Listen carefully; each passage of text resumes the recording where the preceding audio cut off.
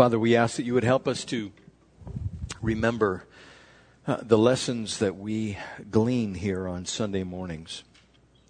And even though it's a monologue, Lord, you have spoken. And that monologue can be instructive. It can bring life.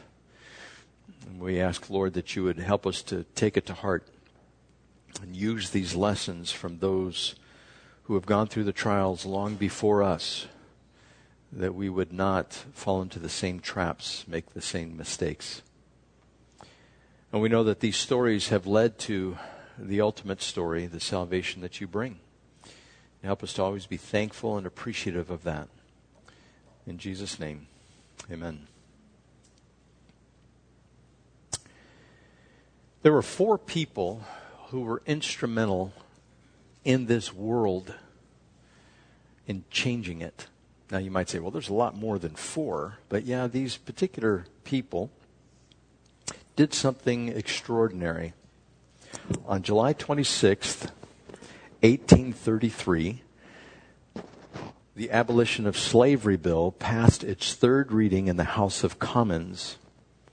A messenger rushed to the house of William Wilberforce. They told him that slavery in the British colonies would finally be abolished. Just 3 days later, on the 29th of July, William Wilberforce died. Now, he gave his life to this. He had a conversion experience, and he was in the House of Commons, and he thought after he got saved, radically so, that he should leave the house. And he was encouraged by a fellow believer not to leave. And because he persevered, and it took years and years and years, because there was resistance from those in the House of Commons who used slaves in their trade. And that's why it took so long. But he was instrumental in this. About that same time, in 1863, there was a proclamation recorded on January 1st by a publication named Currier and Ives. And it read, "Proclaim liberty throughout all the land unto all the inhabitants thereof, thereby freeing all the slaves in this country," being the United States. And that was Abraham Lincoln who did that. If you go back a little farther to Moses, Moses freed the slaves. And according to the Jewish calendar, that was in the year 2448. If we used our calendar, it would have been in the year 1312 BC. I have seen it written also that's 1345, but we're not going to mess with the details. Moses delivered between 2 and 3 million Jews from slavery under Pharaoh. And there is one more. Can you guess who that last person is who has freed the slaves? It's Jesus Christ. Jesus Christ freed us. It says in Romans chapter 3, verse 23, "For all have sinned and fallen short of the glory of God." And Jesus also said in John chapter 8, verse 34, "I tell you the truth, everyone who sins is a slave to sin." And Jesus came that we might have life and have it more abundantly. He died to set us free. And so that is the ultimate bondage that we were all under. The human race, every one of us, was sold into slavery or sold into sin. And Paul reminded the Roman church in Romans chapter 6, verse 17, "But thanks be to God that though you used to be slaves to sin, you wholeheartedly obeyed the form of teaching to which you were entrusted. You have been set free from sin. You have become slaves to righteousness." And by this freedom, how do we get this freedom? It's by the truth, and the truth will set you free. That's in John chapter 8, verse 32. If you don't know the truth, and who is truth? Jesus is truth. If you don't know Jesus, then you are not free. You are still sold into sin. Now, the truth is, again, not just an idea or a concept. You don't go and just study and get some information, and that information saves you. It is a person that is the truth, that is Jesus Christ, and He is the one that saves us. He died for us to redeem us from the curse. which is eternal separation from God in the lake of fire, and to consecrate us, to set us apart for himself. That's why we got saved. He wants a people for himself. And this is the only way in which he could accomplish it. And unfortunately, most of the people on the planet Earth that have ever lived will not make it. Just as a side note, there were 2 to 3 million people that exited Egypt. How many entered the promised land of those 2 to 3 million?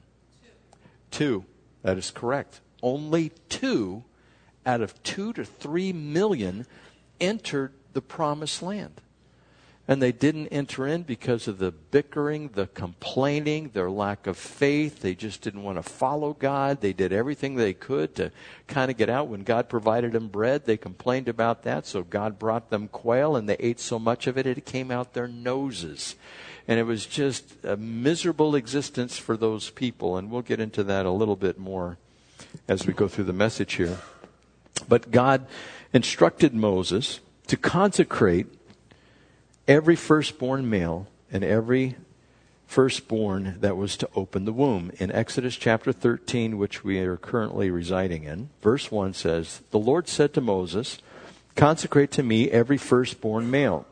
The first offspring of every womb among the Israelites belongs to me, whether man or animal.'" Now, the cost of redeeming the firstborn, and remember, this was done because of the Passover, that the firstborn in every household that did not have the blood on the doorpost and on the lintel, around the frame, they lost the firstborn in that house, including the animals that were there.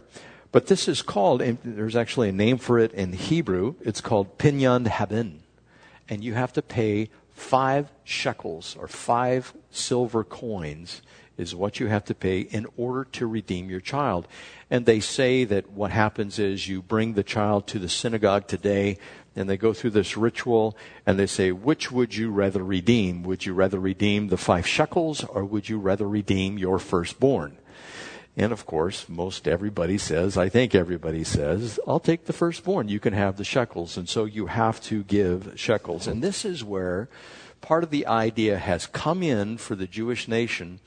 If you just give money, that is a substitute for the sacrifice.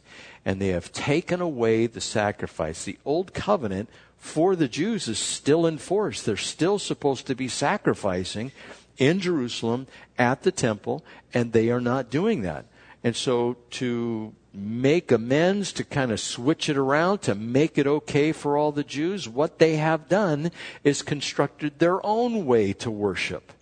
And you just give a little money, and that's okay, and we can deal with that, and just be nice to everybody, and follow the 10 Commandments, and it's all good, you'll be saved. After all, you're a Jew. You come from the line of Abraham. And God says, no, that's not it.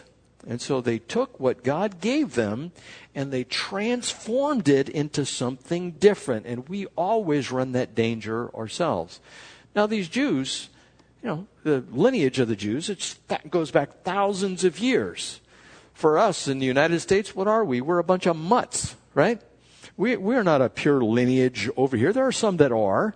But for the most part, we have become what we learned in elementary school, the melting pot. We are no longer doing that so much either. We are balkanizing ourselves. We are becoming different races and people groups and just making our own little enclaves. And that is not what has made this country great. The thing that has made this country great is our unification. And that was the downfall of the Jews as well, is they were not unified behind God and what He wanted to do. But God gave them the instruction that they are supposed to redeem the firstborn, and He wanted to save the firstborn. Take that child and consecrate that child to God Himself. And this was during the midst, from 1550 BC to 300 BC, there were these Phoenicians in the area of Canaan, also known as the Canaanites up there, and they were sacrificing their firstborn to the god Molech. What they would do, they had these temples, and they would glorify the god of sex, and then people would get pregnant, women would get pregnant, and they would take their firstborn to the temple, and they would offer their firstborn as a sacrifice to Molech, believing that God would therefore bless the rest of the children and the family, the parents, with prosperity. That he, Molech, would give them money, which would bring power, which would bring comfort. And so how they would do this is they fashioned these iron sculptures. The iron sculptures, they could be big or small, but they were in such a way that they were usually kneeling down with the hands forward, the palms facing up, and sometimes it would be almost like a slide, and then there would be a hole in the torso area here. And what they would do, they'd place this iron god that had the body of a human and a head of a bull. They would stick it into the fire, heat it up red hot, and then they would place the child on the hands, and the child would roll into the belly, or they'd place the child in the belly completely alive. This was taking place during the same time that God was redeeming the firstborn. And a person that he did not completely fall into this, at least as far as we know, but he was doing things that he should not do, was King Solomon. And he was told not to multiply wives, and he ended up doing that. He ended up multiplying wives when he was specifically told in Scripture in Deuteronomy chapter 17, verse 16, the king, moreover, must not acquire great numbers of horses. And of course, he did that. Solomon did that. For himself, to make the people return to Egypt to get more of them. For the Lord has told you, you are not to go back that way again. He must not take many wives, or his heart will be led astray. He must not accumulate large amounts of silver and gold. And he did all of those things. He got hundreds of wives on Valentine's Day. I think one wife is enough for any man on the face of the earth. But he had hundreds, and then he had hundreds of concubines as well. I dare say he probably didn't even know their names. There were so many of them out there. And if you go to Israel, and specifically Jerusalem, there are Solomon's stables. He had horses and horses, just thousands of horses everywhere. And if you went to the temple, the whole thing was covered in gold, and he had a temple treasury. He was storing up silver and gold. And God said, don't do it. And he was warned ahead of time before the kingship ever came into fruition.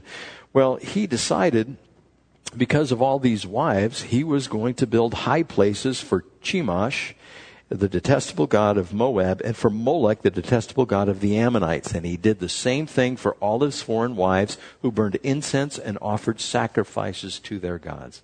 So he brought all these women in, these foreign women. God said, they'll lead your heart astray, and they did. And he ended up backsliding. And it wasn't until the end of his life that he ended up writing the book of Ecclesiastes. And he says, vanity of vanities, all is vanity. And that he came to the conclusion that you need to find happiness in what you do here on earth and serve God. That's it. Everything else is vanity, because everything else goes away.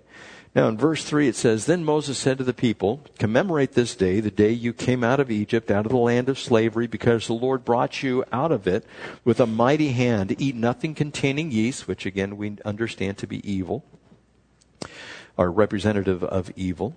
Today in the month of Abib, you are leaving. When the Lord brings you into the land of the Canaanites, Hittites, Amorites, Hivites, and Jebusites, the land he swore to your forefathers to give you, a land flowing with milk and honey, you are to observe this ceremony in this month.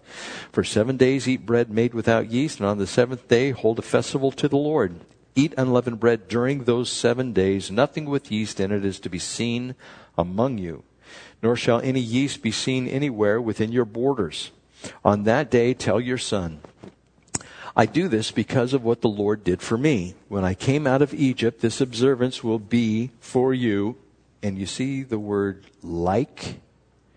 You should probably highlight that word.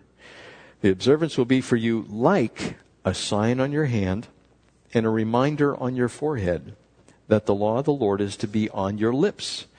For the Lord brought you out of Egypt with his mighty hand. You must keep this ordinance at the appointed time, year after year. Now I want to go back. In this verse, verse 9, it says, This observance will be for you like a sign on your hand and a reminder on your forehead that the law of the Lord is to be on your lips. Now, the Jews have done this literally. They haven't just reminded themselves. Like if you put it on your hand, it's a reminder to you. If it's on your forehead, it's a reminder to those who are around you. And they can ask you, why do you have it on your forehead? And you know it's because it's on your hand. And it's talking about the ordinance or the law of the Lord. You're supposed to keep it. And it's supposed to be on your lips. Now, because the word like is used, that's called a simile. It's not to be taken literally. But John, if you would show the first picture there. The first picture we have here, these are called phylacteries. If you go to Israel, you will see these by the Western Wall. Now, in these little boxes on vellum paper, they will write the scriptures and they put them in there. And then they put them on their hand and on their forehead. Next picture. This is how they're to do it. And if you go there, you will see this little box at the Western Wall, and it's for the morning prayers. They stick it up there because this particular passage says, write them on your forehead and on your hand. And it shows you how to wrap them around. And of course, that box really isn't on the hand. It's on the bicep is where it is. But because of extension and the wrapping going all the way around, well, it's considered part of it because of the rope. Just another side note here.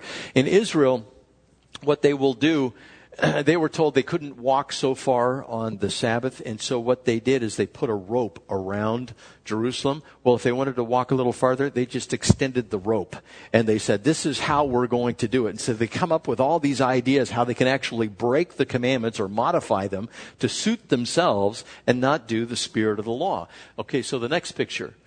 That's what you will see. This, I don't know if he's a rabbi or just a Jew on the left-hand side here. He's wearing that phylactery on his head. And it's because of this particular passage. And there's a little scripture in there. And you'll see them as you go up to the wall. They will have this prayer shawl over them. They will have these tassels hanging off of their belt. If they are Hasidic Jews, they will wear those tassels all the time. But then the prayer shawl also will have tassels hanging off of it. And then you see this young man right here with this arm. It is being wrapped by this gentleman who is helping them when they come over to Israel. Now, when I went to Israel one time, I had been there before. And when you go to the Western Wall, and this is the Western Wall on the right-hand side that you see. You go up to the Western Wall, or some people call it misleadingly so, the Wailing Wall. And what the people will do, you have these little, I don't think you can see it back on the left-hand side here, that little piece of paper in that man's hand. He has this little lectern or little writing stand, and he writes out a prayer, and he folds up the prayer, and he puts it in the rocks, the stones that are in the wall back there. And every once in a while, I don't know if it's every day or every week, they will go and they will collect all of these prayers, and they put them in a little box, and then they go bury them, is what they do. They never destroy these prayers. And so when the Jews go to the wall, they pray, and the reason they go to the wall is because that is the foundation wall that sets the Temple Mount in place where the temple is, or the temple was. The temple will be there again, according to Scripture. And so that's as close as they can get without stepping on the Holy of Holies, the place where the Ark of the Covenant would be. Now, when I went there to Israel, I decided I didn't want to wear, it looks like a French fry paper tray that you put on your head. And that's what you wear when you go up to the wall. So I decided when I was going there, I was going to buy a yarmulke. A yarmulke is a little, sometimes knit, sometimes it's satin, whatever. If you see an Orthodox Jew or an observant Jew, they will put this on their head on the Sabbath on Saturday. If you went up to the college area, there is a synagogue up there. There's also one off of, I think it's Navajo Road. There's a place up there, and you'll see the Jews walking to the synagogue, and they have this on their head. So I had this in my back pocket, and I wanted to go up to the wall and pray. And so as I'm walking up there, I whip this thing out of my back pocket, and I put it on my head. All of a sudden, I hear this, "You!" And I go, "Who was that?" I didn't hear that. And I'm going to keep walking. He goes, "You!" And I see this guy pointing at me. A guy that looked just like that guy right there. And he's pointing at me like this. He goes, "You! Are you a Jew?" And I mean, everybody's going, what is going on here? And I go, "No, And I just want to go to the wall. That's all I want to do is go to the wall. He wanted me to come over and wrap my arm and put this phylactery on my head. And I just go, so be warned. If you ever go to the Western Wall and you whip out your own yarmulke, they're probably going to say, are you a Jew? And they will wrap your hand and they will put it on your head. I've learned my lesson. I'll probably wait to put that on until I get to the front. And you have to be observant. Even if you're not a Jew, you have to put that on your head. And so the Jews, what they have done is they have gone to the nth degree. The only problem with this, according to the scripture, can you see this guy's lips? I don't see any scripture written on his lips. And it says that in this particular passage. It says not only write them on the forehead, it says, and let me repeat it to you again.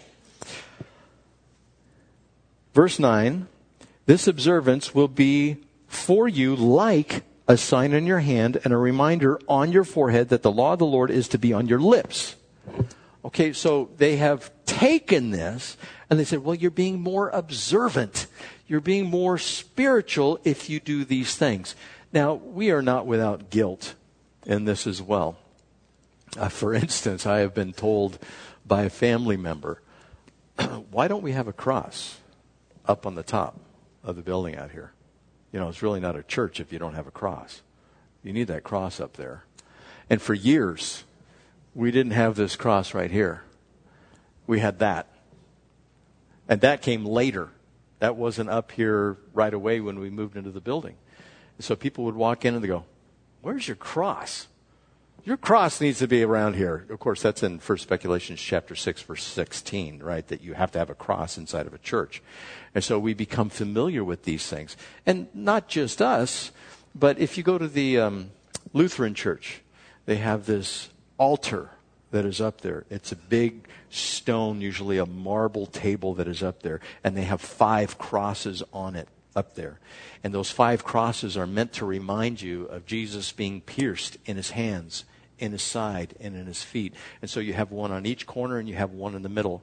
And it's just a way to remind. And the Catholic Church has lots of things like this. You have the Stations of the Cross. You have these prayer books. And so we modify what God has done in order to suit ourselves to make us feel more spiritual.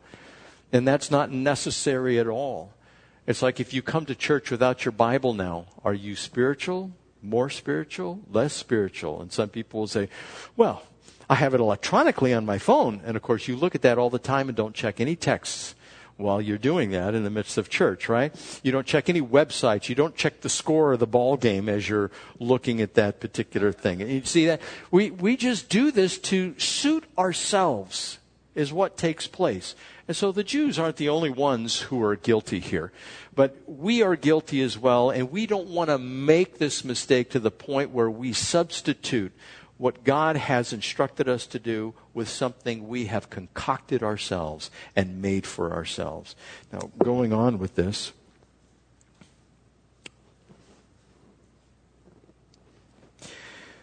these people were instructed to instruct their children. And I've mentioned this previous. There are some lessons here. We are to teach these truths to our children and grandchildren, just as the Jews were to remember and talk about the deliverance of God. We are to make every effort to communicate our faith to the next generation. One of the difficult things, I believe, is that we are supposed to do is to share our faith.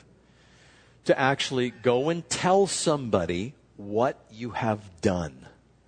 I remember doing this, and I was just as nervous as I could be. I would go evangelize my father, because he was never in church, but he said he walked forward when he was 13.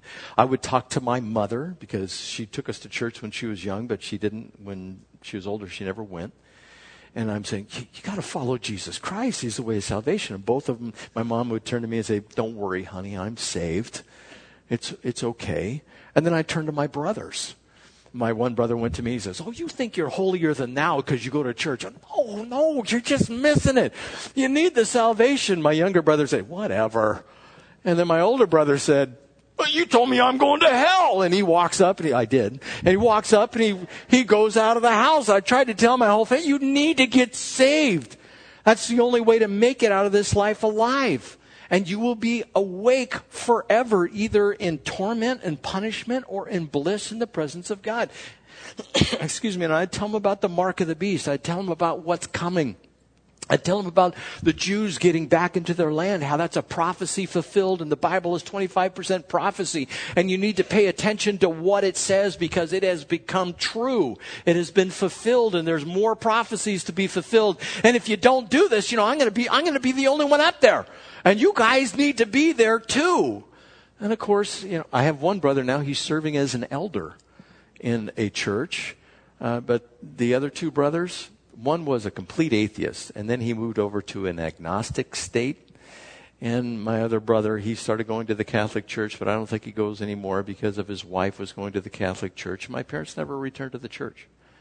And I just felt, I got to tell everybody that I can possibly come across, whether it's in my business, in work, or if it's personal.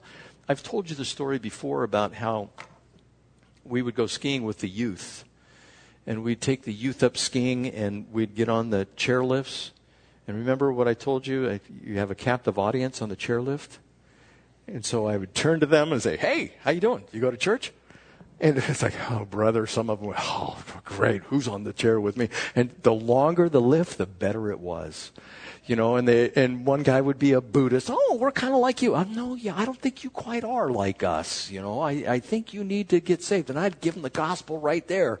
And I'd thank them for their time and listening to me. And that's what we would do. And a couple of us who we'd go, when we'd get down to the lift line to get back on, we had purposely, if you don't know this, you could either go with somebody or you could call single. And if you got single, you got into the single line and everybody else was paired up.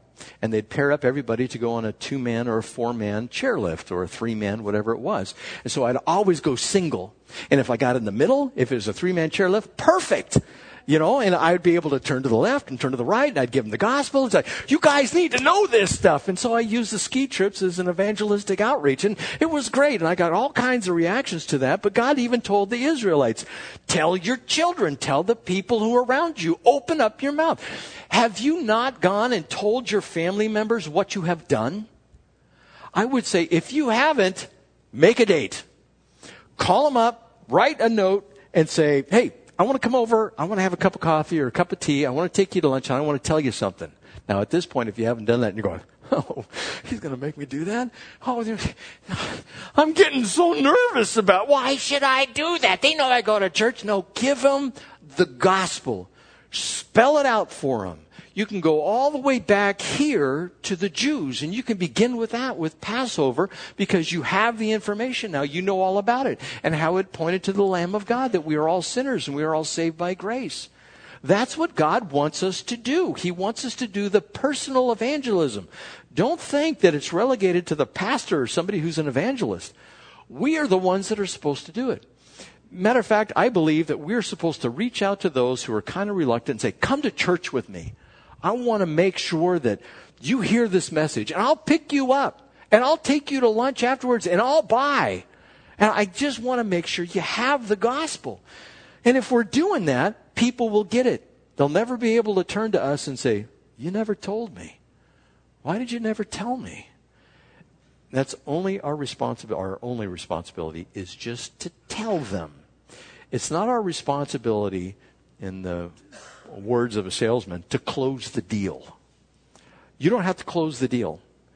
You just have to give the gospel. Now, you can ask them if they'd like to pray to receive Jesus Christ. That's okay. You want to do that at the end. And lead them in a prayer and say, just repeat after me. And if they're real nervous about that, just, kind of walk them through it. But they need to get saved. And then after that, to be a disciple. Because there's this dichotomy. People get saved and they don't become disciples, which is a tragedy. Because their life is full of less joy than that could be there. And this is part of the reason, too, the Jews get together. And this is a time of fellowship. The Passover meal. It's where the family gets together.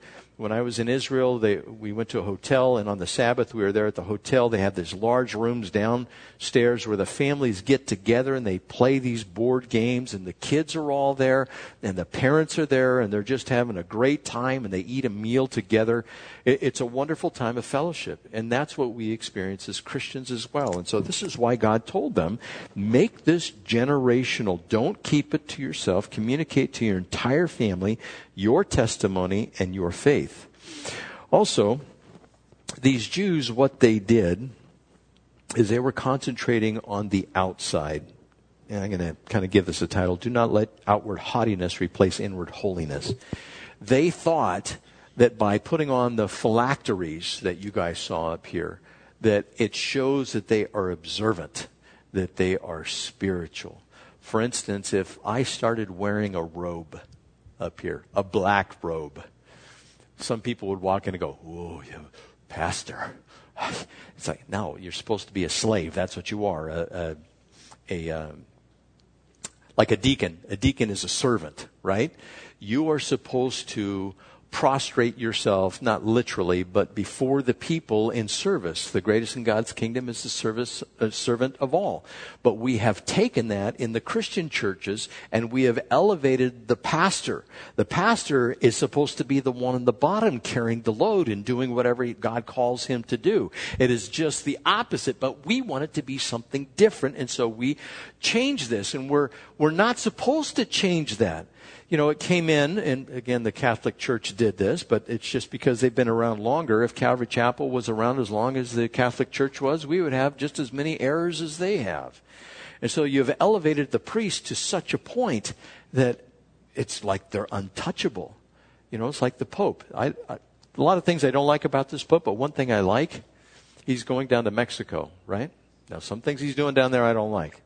But one thing he is doing, he doesn't have the Pope mobile. And he's going into the most dangerous places that the previous Pope wouldn't go into. He doesn't care so much about his own life. He cares about being a witness for Christ. And I like that. And that's good. And so he is to be the servant of all. We don't want to make sure that whatever we do on the outside just puffs us up and makes us look spiritual to everybody else. It's a sign of spiritual pride. It's being puffed up and not being humbled if we elevate ourselves as far as Christ is concerned. And this is what they did with the phylacteries. If you go to Israel, you know who the observant Jews are. And there are different sects there. There's this one sect, they have this fur donut. That's all I can call it. That goes around their head, and it sticks about a foot out from their head. And they have a nice coat on, and some of them have a tie on.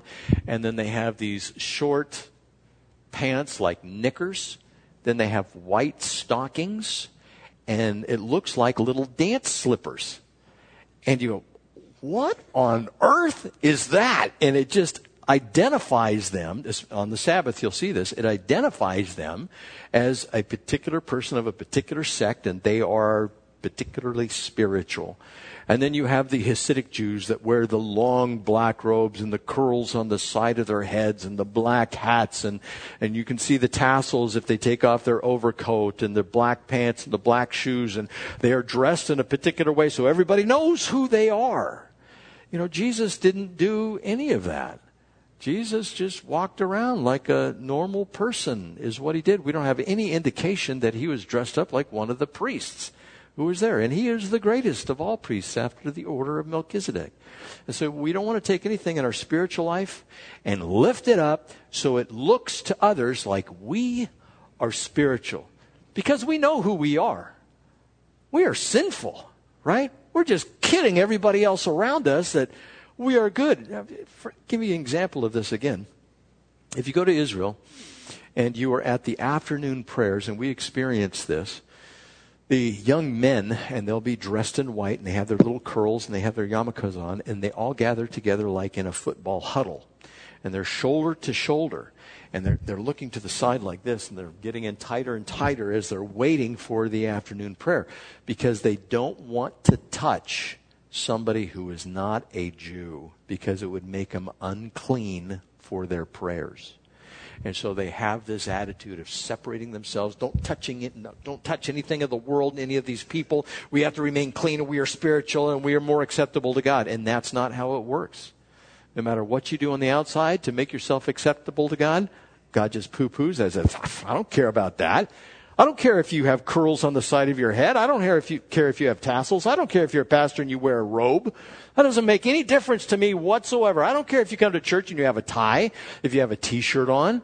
None of that stuff matters to God. What matters to God is the heart. Does he have your heart? Now I want you to ask yourself that question. Does God have your heart? I mean, do you think about him constantly? If you go through what we just read, God wants the heart of the individual. He wants the word dwelling in you richly. It's supposed to be on your lips, not written on your lower lip or your other lip or tattooed on there.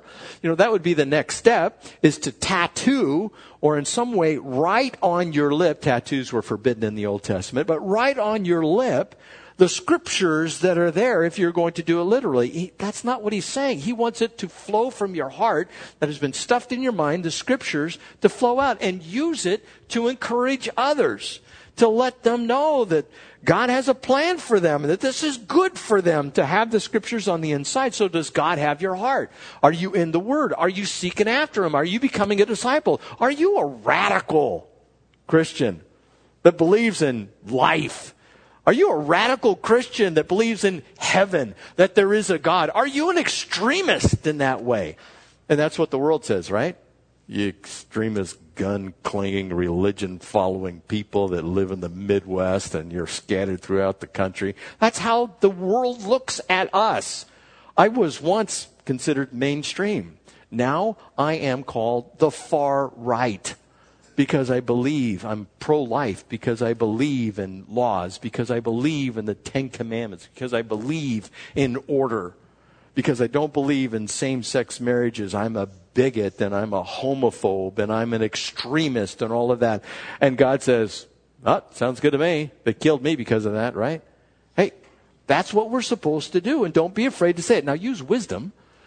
Don't go up to the LGBT, whatever it is, up in Hillcrest or the Gay Pride Parade and get out there and, Jesus is the only way, in the middle of the parade. I think you're not using wisdom to do that. We want to encourage people to come to Christ, to help them see their own depravity, because we are all depraved. And God can use us, but not on the outside. God wants it coming from the inside. And the Jews were guilty of this.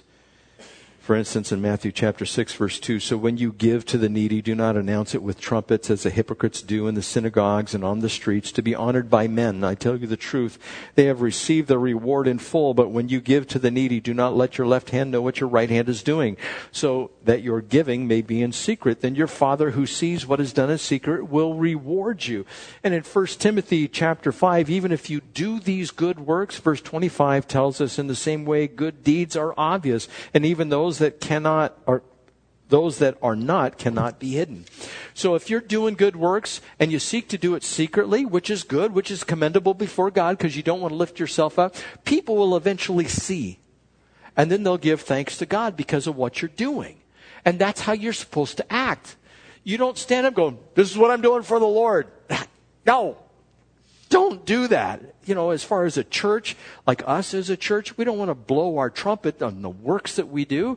We simply give everybody an opportunity to do or to participate in the works. And we're to be humble about it. Like, we're not more special than anybody else. When we went to Bay St. Louis and we were working in Bay St. Louis with Hurricane Katrina down there were lots of different Christian groups. And they kept on telling us that it was only the Christians who were making a difference down there, that the government was not helping whatsoever. And they were so lame in how they were lagging on the help. And if it wasn't for the churches, people would have completely moved out of the area. They wouldn't have had anything to eat. And it was hard work going down there. But it wasn't just Calvary Chapel Lakeside or Maranatha. There were churches from across the country. And didn't boast about it. Just said, hey, it's something to do. You want to do this? You want to go? It's all good. And it was kind of low key. And that's how we're supposed to do it.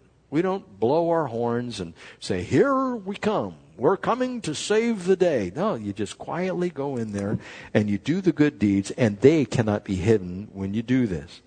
And so with all of this, God is talking figuratively about the law on the forehead, on the back of the hand, about the word crossing the lips. Does God have your heart? If he doesn't have your heart, if you're not being submissive to him, this is the clarion call. Give your heart completely to God. Verse 11. After the Lord brings you into the land of the Canaanites and gives it to you, as he promised on oath to you and your forefathers, you are to give over to the Lord the first offspring of every womb. All the firstborn males of the livestock belong to the Lord. Redeem with a lamb every firstborn donkey. But if you do not redeem it, break its neck. Redeem every firstborn among your sons. Now, this seems kind of strange. You ever break a donkey's neck? I haven't. But they couldn't sacrifice the donkey. And do you guys know why they couldn't sacrifice the donkey? It was unclean. But they were still to redeem it. And they were to redeem it by offering a lamb. Now, were the Jews stubborn? I'll say it again. Were the Jews stubborn? Oh, they were stiff-necked people, Moses called them. You stiff-necked people. Well, maybe it was God. It was either Moses or God that said that. Just, stiff-necked. No, I won't do this. They're just going to resist to the nth degree. Is a burro or a donkey resistant? They are so resistant. Now, do you think that God may have been making a comparison? But there are other animals that are resistant, but he chose a donkey. He chose this donkey, and if you compare it to us or to the Jews that are resistant, you are unclean, you are an unworthy sacrifice in and of yourself, and you cannot be redeemed. You cannot even be sacrificed for the sake of redeeming the firstborn. It has to be a lamb who substitutes for the donkey. So what is God calling us? I'm going to say the nice word. He's calling us a donkey, right? Some would say Jack and something else, but he's calling us a donkey is what we are. And that's what the Jews were. They were stubborn. And that's the one animal he points out of all the unclean animals. Why didn't he say a camel? Something like that. Camel's unclean as well. But he didn't. He talked about a donkey, and you're to break its neck. In other words, sacrifice it to the Lord if you didn't redeem it with a lamb. I am right up at the top of the hour here. Okay, I'm going to stop. The lesson that I believe we're supposed to learn here, and I'll have to finish up this portion of it next week, is this idea of being spiritual on the outside. You might think that all you have to do is come to church Sunday morning, and that suffices, that you don't have to fellowship because whatever you're going through in your life, and God says, humble yourself. Do what he wants you to do in all the areas. Know the apostles' doctrine, be involved in prayer and fellowship and the breaking of bread. God says, do that. If you are a disciple, do that. Don't come up with your own spirituality and say, I'm okay. I can just do this. I can just float. And I don't have to be involved. I don't have to give anything if I don't want to. I don't have to participate if I don't want to. I'm just okay. I'm going to isolate. That's who I am. God says, don't. You will be blessed if you were doing what you're supposed to rather than having this reclusiveness or the opposite, having this air of superiority because you are so spiritual, so you are so involved. That's not the way it's supposed to work. Either one, I believe, is a sin in the eyes of God. You are not to pull back, and you're not to be grandiose. You're not to be flippant. As in closing, there's this one pastor who is very flamboyant in his preaching, and I'm sure you've probably heard of him. His name is Billy Sunday. If you've ever seen pictures of him, you can look him up on the internet. And one of his poses is where he's sticking one leg back up like this, all the way up, and he's pointing out like this to the crowd. And he would do things like that in the midst of his preaching. Just very flamboyant, and people started thinking it was spiritual. And then Watchman Nee, who was kind of his sidekick, he ended up doing the same thing, just this flamboyance. We're supposed to just give the word nice and peaceable like and make sure you guys understand it. Don't go over the top and don't be under the bottom. We need to have balance in our lives. That's my prayer for you, that you guys would have balance in your walk, that you would not be a recluse, but you not be over the top. That people would not think of you as super spiritual because you're actually not, or they wouldn't think of you as a slug that does nothing except for leave a slime trail that everybody else has to clean up. I know that's kind of graphic, but that's the two extremes. Be right in the middle. Be involved in fellowship. Be in the Word. Do the will of God. Let's pray. Father, we thank you for the examples that the Jews have left here, that we understand the humility that should come with walking with you, and to leave the grandiose Christian lifestyle and all the gaudiness that can come with that, Lord. We just pray that you would fill our hearts full of humility, but also full of servitude, that we'd seek the benefit of others and not seek after the benefit of ourselves. We thank you for this instruction, Lord, and we trust that you would help us to bring it to mind whenever we would bring this error upon ourselves. In Jesus' name, and the church said,